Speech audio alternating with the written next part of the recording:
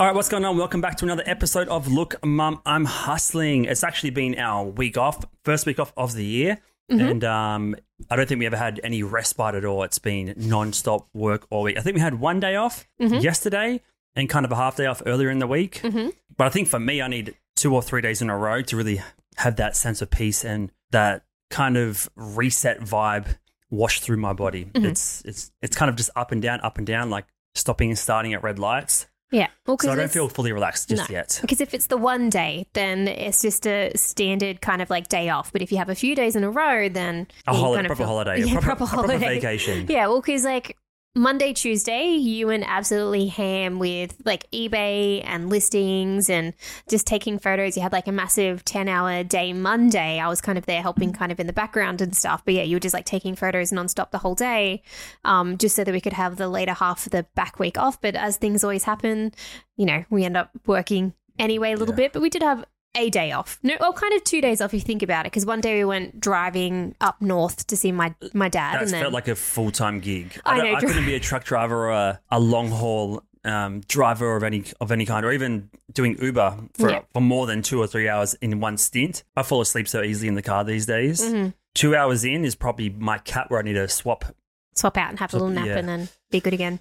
Just don't have it in me. Despite having coffee, despite doing the eye stretches, the slapping of the face, changing up the music or whatever it is. But yeah, I think it's just like that long distance. You just need a rest. You're just stop, drive, revive every 2 hours anyway. You're like, just drink some water. All the advice you give, and it's just typical kind of mum advice, you know. Someone's falling asleep at the wheel. Put some music on. Do you want to talk to me? Drink some water. All those things do work, but they last about 5 minutes. There's no staying power of those things. They don't really keep you alert for 45 minutes more. What does is veering into the wrong lane. And then you're like, oh, okay, my senses are up. My alert is on point now. Well, the whole thing about doing, you know, whether it's drinking water or having a conversation is just keeping your mind occupied doing something else other than thinking about I'm getting tired, I'm falling asleep, I feel my eyes closing. If you have like a conversation or start being engaged in like a story, then you're going to kind of be in a different mindset, like listening and talking and stuff. Depends who you're having a conversation with. That might be even more boring. Like if you're talking or going on like one of your like long conversations and stuff, then, you know, you're probably going to be wide awake and like... If I'm, in a ranty vibe. One thing that works for me is squinting whilst falling asleep. I don't think that works. I've turned over and it's counterintuitive because your eyes are kind of smaller than they should be to pay full attention to the road. Because it's closer to being but like it's kind of like you're forcing like blood to that region, if that makes sense. Is that why you do it? Because I turn over and you're squinting and like, he's not okay. It's almost like if I'm just relaxed and it's just like it's easy for my muscles to obviously relax. Yeah. If I'm squinting, it's kind of like my body has to fight the urge because I'm already like putting force and pressure into those muscles. In saying it doesn't make it. There's no scientific validation behind that. Yeah. In saying that though, falling asleep at the wheel's no joke. So yeah, of course. If you are feeling tired, make sure you pull over. I mean, I've done that before. So when I first got my P plates, so I got them quite late. So I was like 24, 25, and you know what? I got them, and I was like, you know what? I'm going to celebrate this, a long road trip to Victoria. So what I did was... It's not a celebration. I know. I don't know why. I just wanted to go on a road trip and like see family and stuff because they're all spread across like Victoria and stuff. So I was going to take my brother because I was living back at home at the time. So I was going to take my brother with me. He doesn't drive. And then my mum was like, you know what? I might come too. So she invited herself. She doesn't drive. Next minute you got an RV or a trailer on the back of the car. No, so it was like a little red Yaris, like Toyota Yaris. The one that you destroyed and rode off, yep.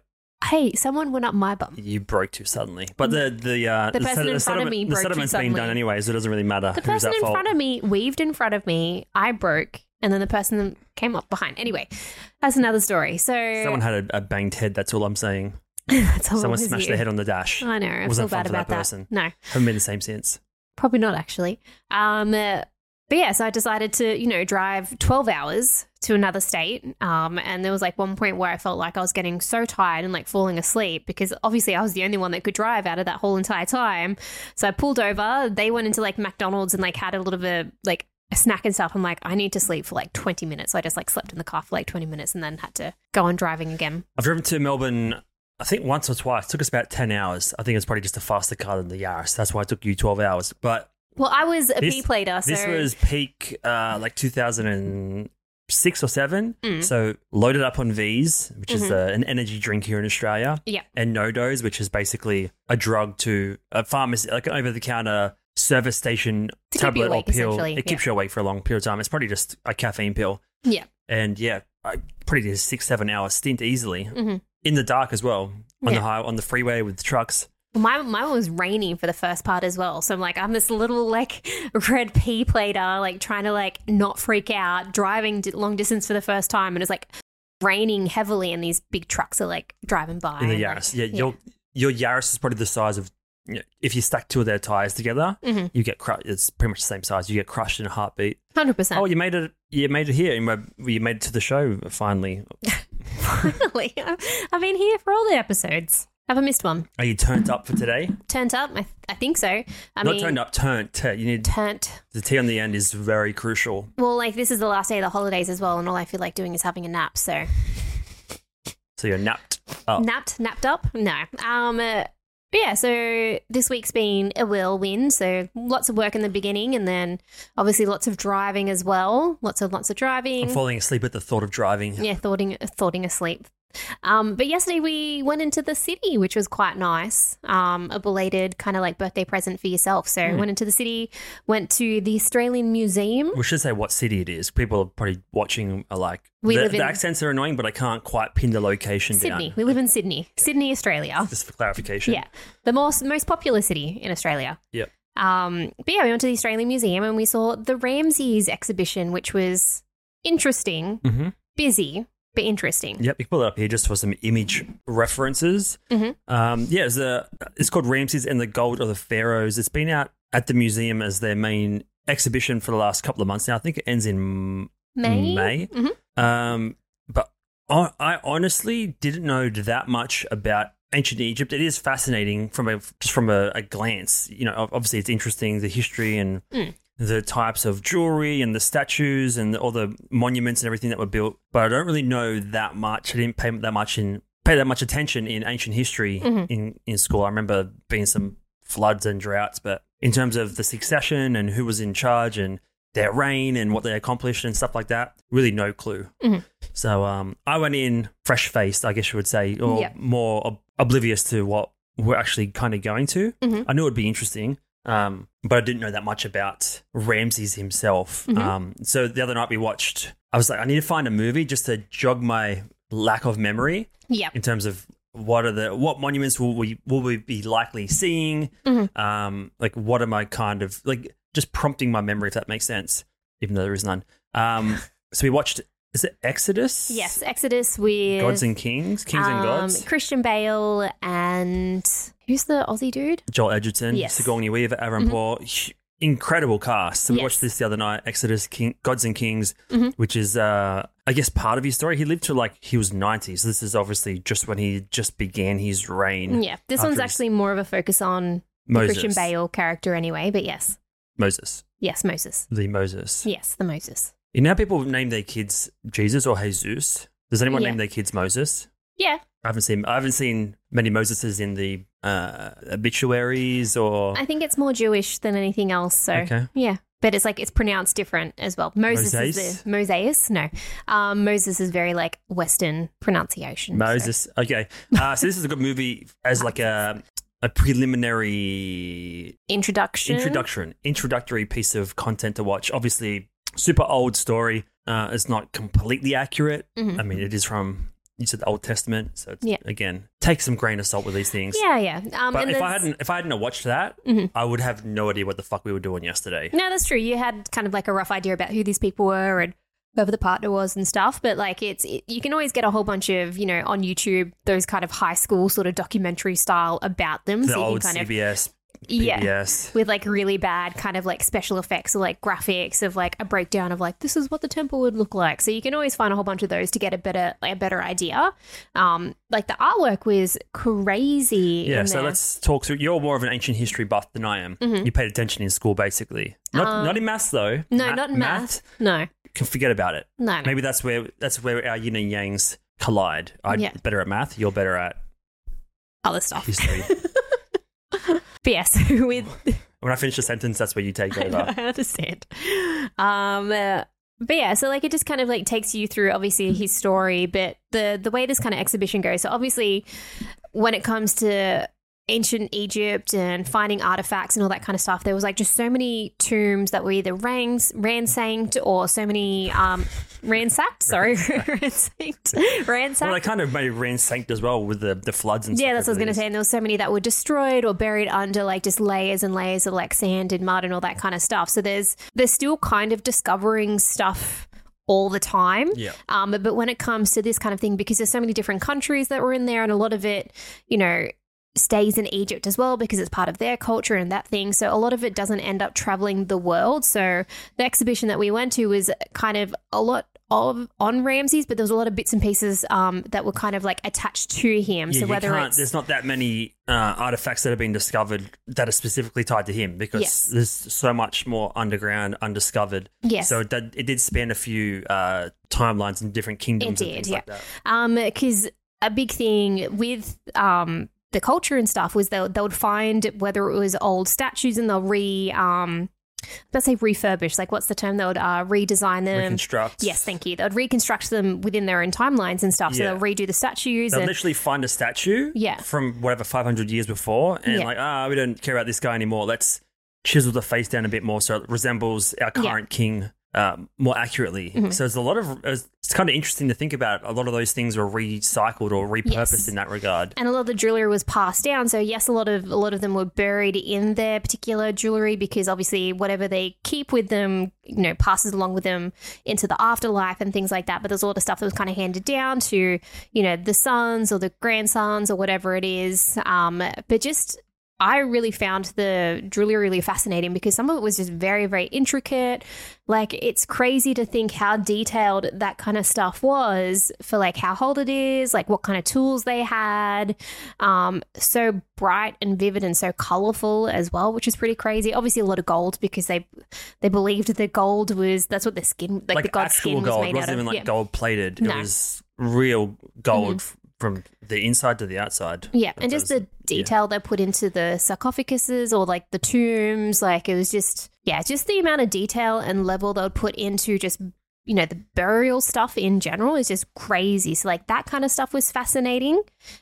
Very busy inside there. Oh, it was so busy. So they do like 15-minute allotments of groups that go through, but you wait in line for your group to go through and then you get in there and you're like, the people that are in there still were from like 30 minutes ago. So there's no real push to get out of there. There's more of just like a slow influx to get in. So that image that you happen to see on screen, so imagine that, but the room's literally full of people. Yeah, like you're squeezing past like 40 people, I'd say. Yeah. And everyone's still, obviously we can't say for sure because we were only there for one time with one group of people, but for the most part, everyone's quite respectful and trying to move from exhibit to exhibit without, you know, because everything has its own lights. So someone tall like me, as soon as you walk past too close to an exhibit, you're just putting a huge shadow on where the text and information is for that particular item. So everyone's quite considerate in that regard, but obviously I'm sure there's plenty of people that have gone in there and just taken up the space or just space and things like that. Stand right in front of the thing or whatever it is.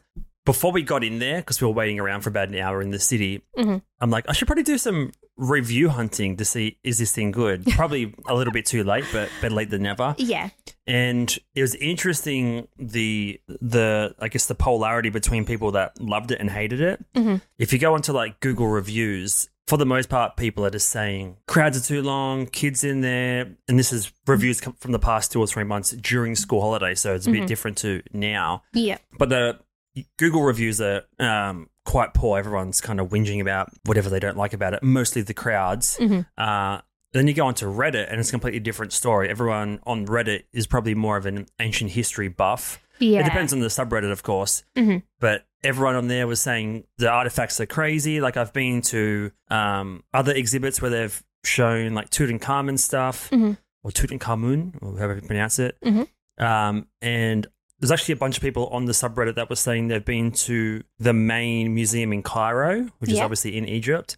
And this is not as good, but for somewhere outside of Egypt, this is a pretty high level exhibition. Yeah. Well, they put a lot of detail into even as things as you can kind of can't see it in this particular photo in the background here, but like the walls had like plastered as if you're inside an actual tomb yourself. So all the walls had like artwork and it was painted and like had texture and stuff. So it almost felt like you're surrounded in like a stone wall or a stone room, the way that they kind of designed it, which is pretty cool. So they put a lot of effort into the way that it looks, which is cool. I mean, it was $50. It wasn't the cheapest thing. No. And you can probably get in and out in about an hour, depending on how busy it is. Yes. A lot of the reviews are saying go in the evenings because I think it closes at like 7 o'clock or 9 o'clock and go in the evenings.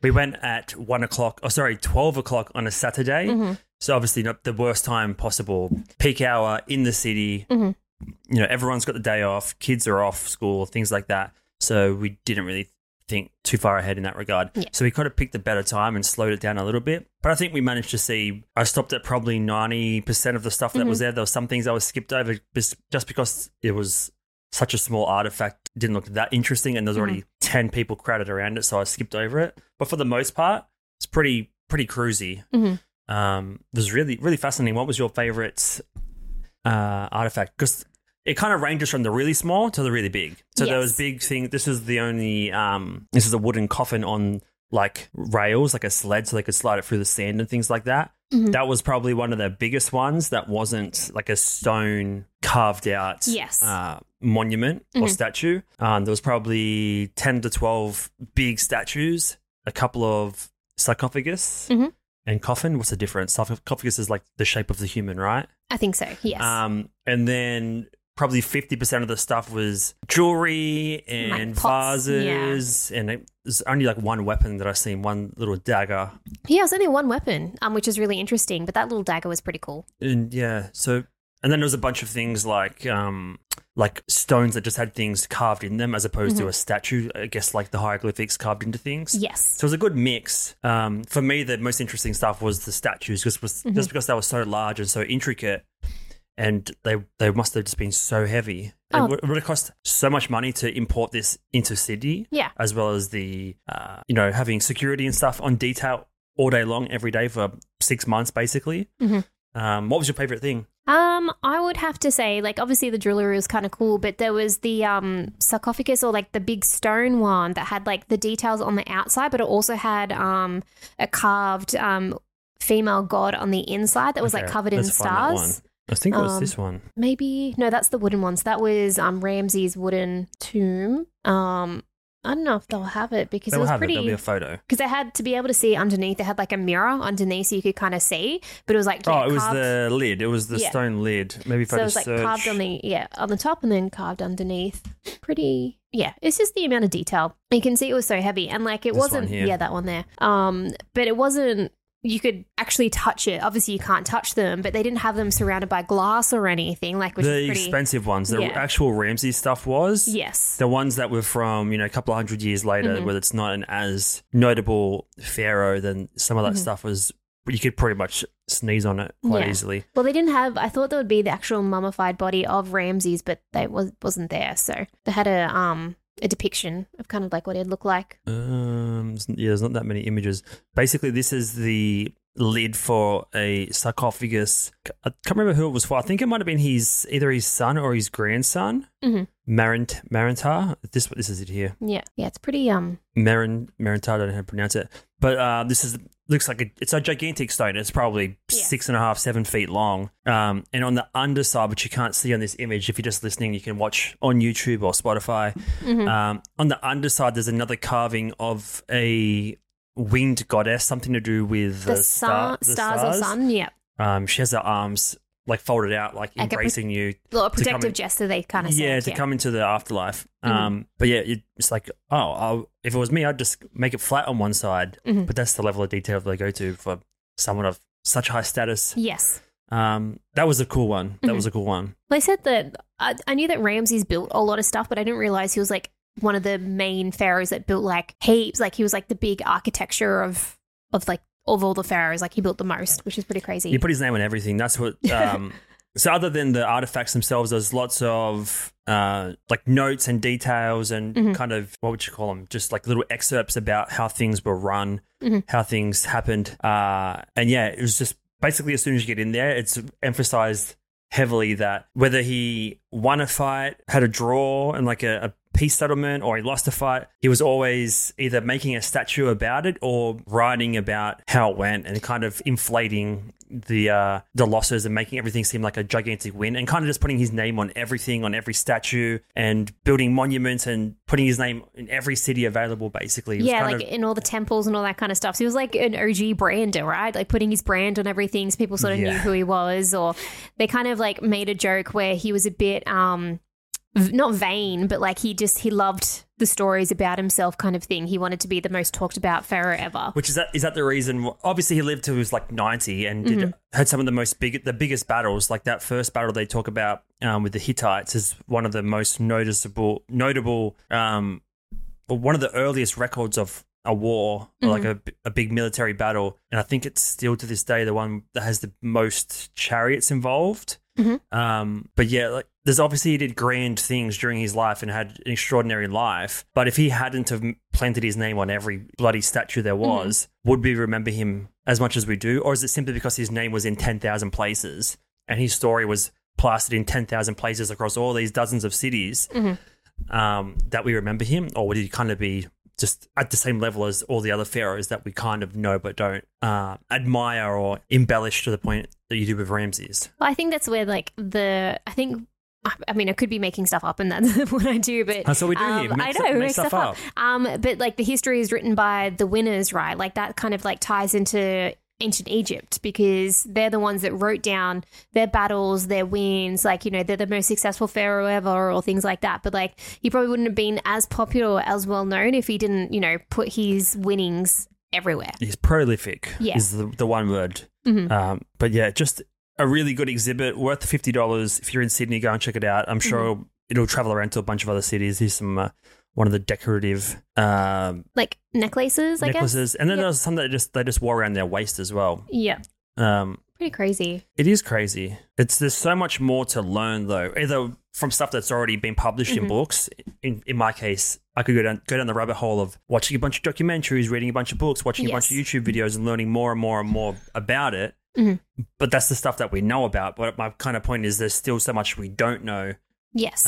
You know, all I have to do is find one tablet that has a bunch of hieroglyphics on it that kind of rewrites an entire person's history that we didn't know up until now. No, 100%. So like, and it just depends on, I guess, if they discover any more tombs or things like that. Because again, like the desert is massive, and they were known for building their burial sites not in the main cities and stuff to make sure people don't rob them or that kind of stuff. They put them in these weird kind of like hideaway sort of places. So there could be lots out there. Obviously, they have like some sort of like written history of like the pharaohs and like who took over and sons and sort of like a rough family tree. But there would be all these burial sites missing from like time or just eroded away or just completely destroyed and stuff. So that's the most interesting part about all this stuff.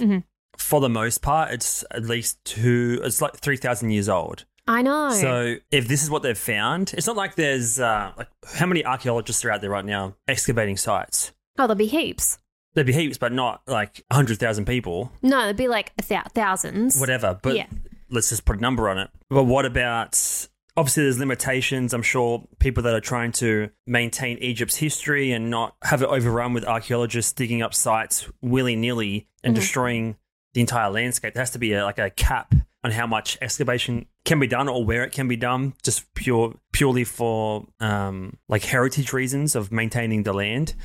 So imagine if it was just a free-for-all, everyone could go digging. There'd be so much stuff uncovered. Obviously, we don't want that to happen. No. A slow release of information kind of makes it more interesting in the long term. It does, yeah, because you have like this just discovering these kind of like cool new things all the time, right? Like I think we started watching the Alexander documentary and them just like finding like Alexander the Great, like little statues and all that kind of stuff. Like people are still discovering things all the time.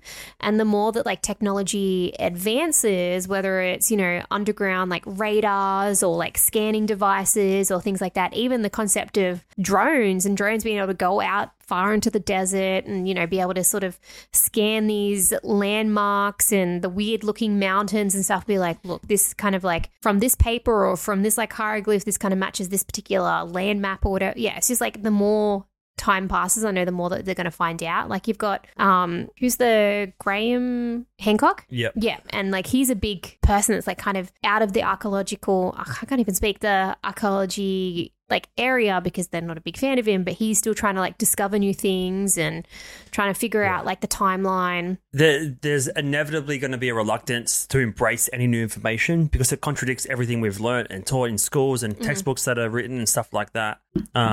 But science can only improve, carbon dating, all these sort of things get better and better and easier and cheaper. Yeah. So, of course, the way we view the world in the past, the ancient times, or even beyond that, is going to change over time. Yeah. Well, it's interesting, and I just love to watch documentaries about it. I know. The Alexander one was good, but so much more advanced. Like I think it was like 300 BC or AC.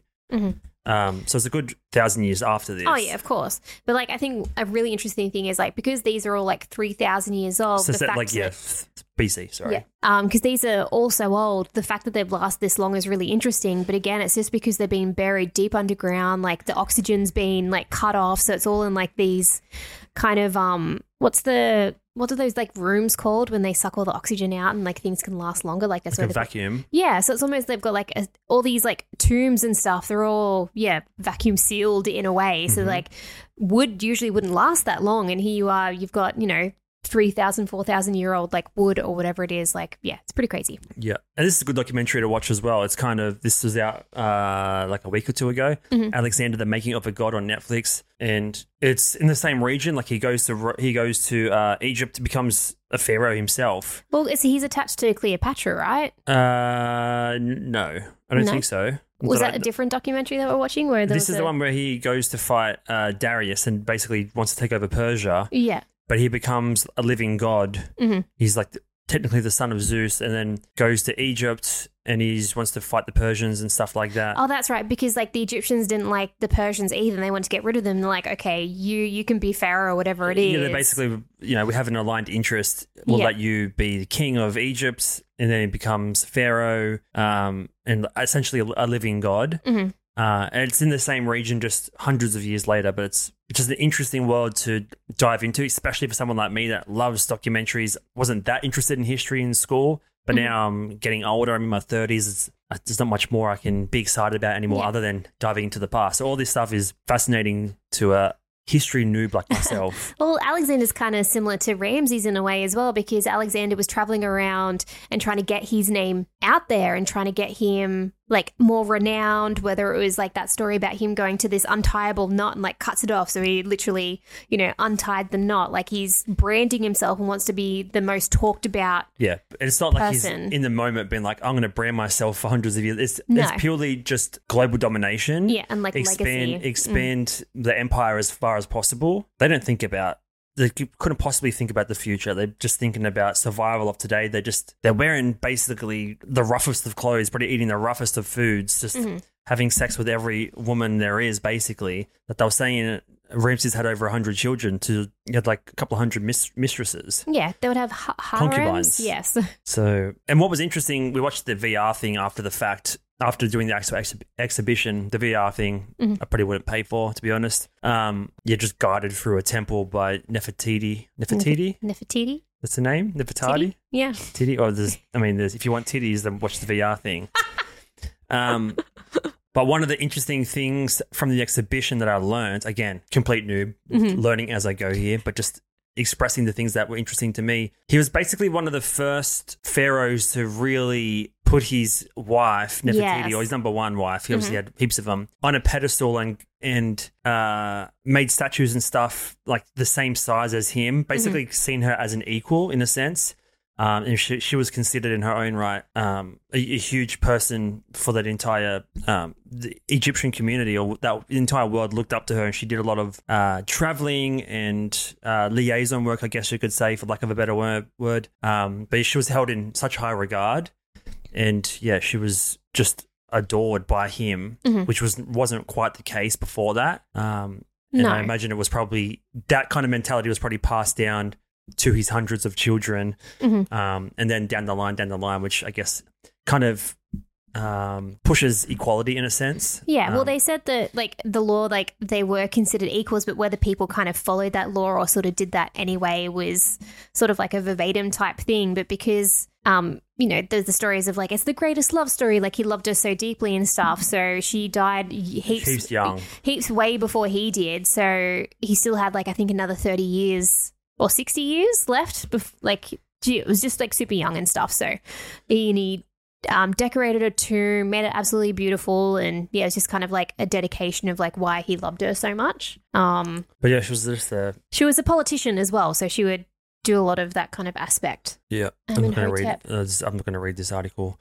She's no wonder the name sounded for Akhenaten. And see, this is what I mean. You know all these names. I'm just like Akhenaten, Bakhenaten, Makadagan. Yeah, so scroll up a little. Amenhotep, Nefertiti's 6 daughters actually. So who was married to? Okay. So tell me what's going on here. So Amenhotep. This is like Bold and the Beautiful, but ancient style. Yes. So Amenhotep is Akhenaten's father, who is Tutankhamun's father. So I need a bit of paper and a pen to draw this timeline. So families, Egyptians, home. So I think she was Tutankhamun's mother or Tutankhamun's grandmother. Who was? Grandmother? Yes. So was the wife of her second son, Amenhotep, after Akhenaten. So she's related Hang on. You've heard of Wikipedia, right? Yeah. Wiki. Family tree. I know the names. I remember learning all of them in school, but I could never piece them together chronologically. Yeah. There's a lot of incest as well, obviously. Oh, well, that's probably why I didn't grasp the concept too much. Yeah, because it's just, you know, it's like the royal family, right? There's just going to be a lot of, they want to keep it Hey, in they're there. still current. We can't badmouth them. So Amenhotep. Oh, this is a clunky-ass timeline. Someone's school project, just putting the family tree together. Imagine just be on a gigantic 4x3 cardboard and scanned in. So King Tut. So this is the family. So unknown. So Nefertiti. So Akhenaten and Nefertiti. Scroll down. Where's Ramses? Yeah. Does Ramses have a different name? Isn't he Akhenaten? Because they have different names, right?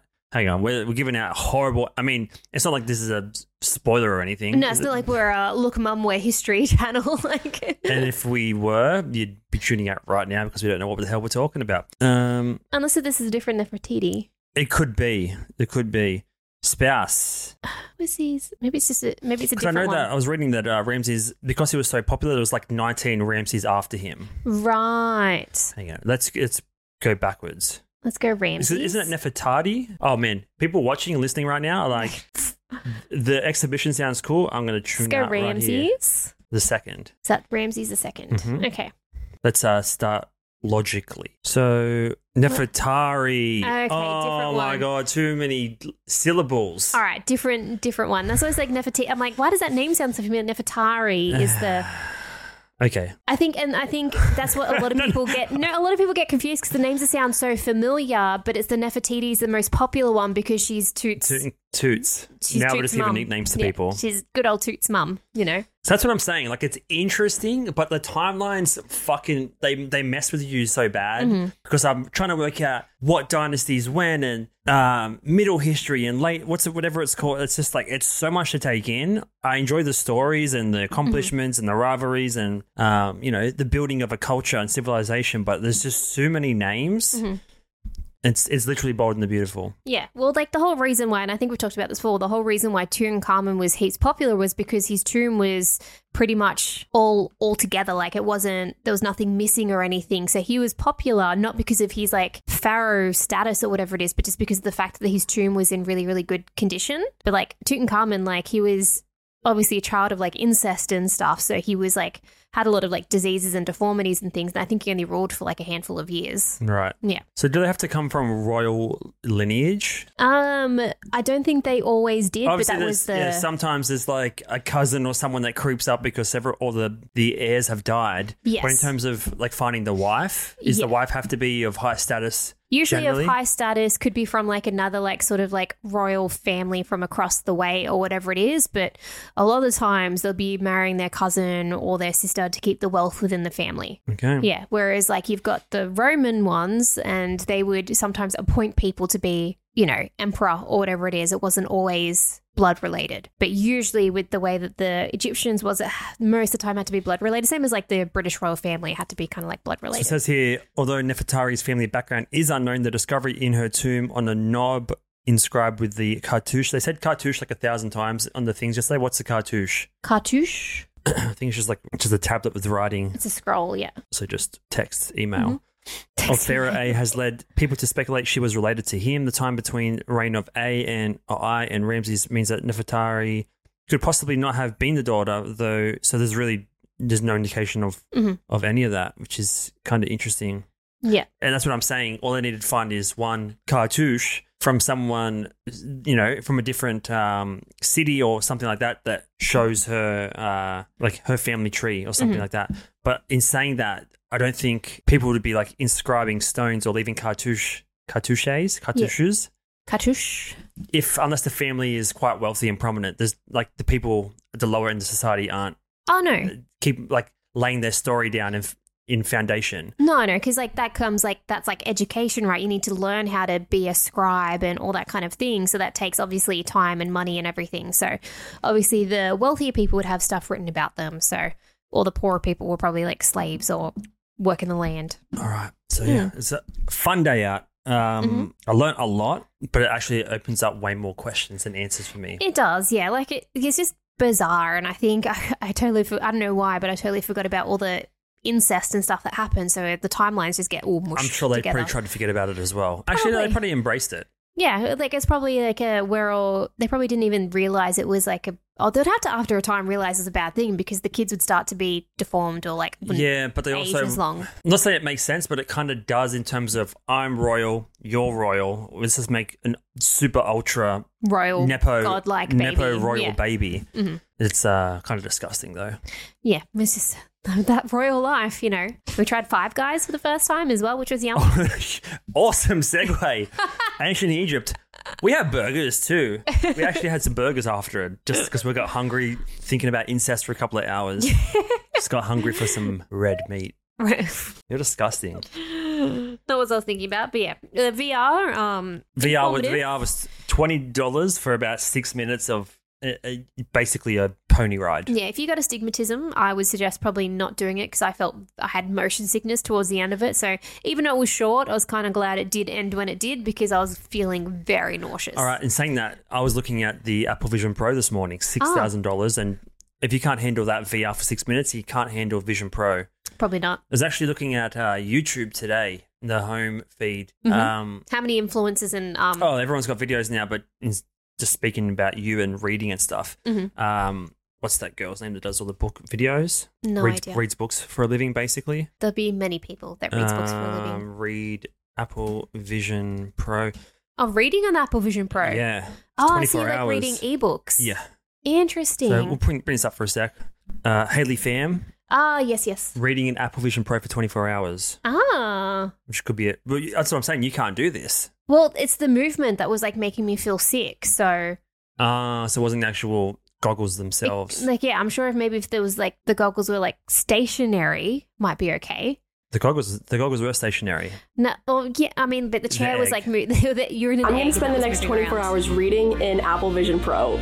These first came out, my first thought was, what is reading going to be like in those? Because as you can see, I like reading a little bit. These were my first questions. Is it going to be easier to read because there's less distractions from the outside world? Number two, so is it going to make reading even more immersive? Because the reason I love reading fiction is because it feels like I actually get transported to wherever I'm reading about. But this is going to be so up close and the only thing that you're looking at. So will reading like a Stephen King horror book become even more scary? Or will reading about dragons feel like I'm actually there even more than I already do? These are the questions that I have. Oh, okay, imagine like once they get to a point where they can incorporate like things coming out of the page, like sound effects or like creatures coming out of the page and stuff. That'd be creepy. I think next week we talk about Apple Vision Pro, watch a bunch of videos because we did the announcement and the news about things you could do with it. Yep. And this is actually literally the first content I've seen of any creators that are actually using it.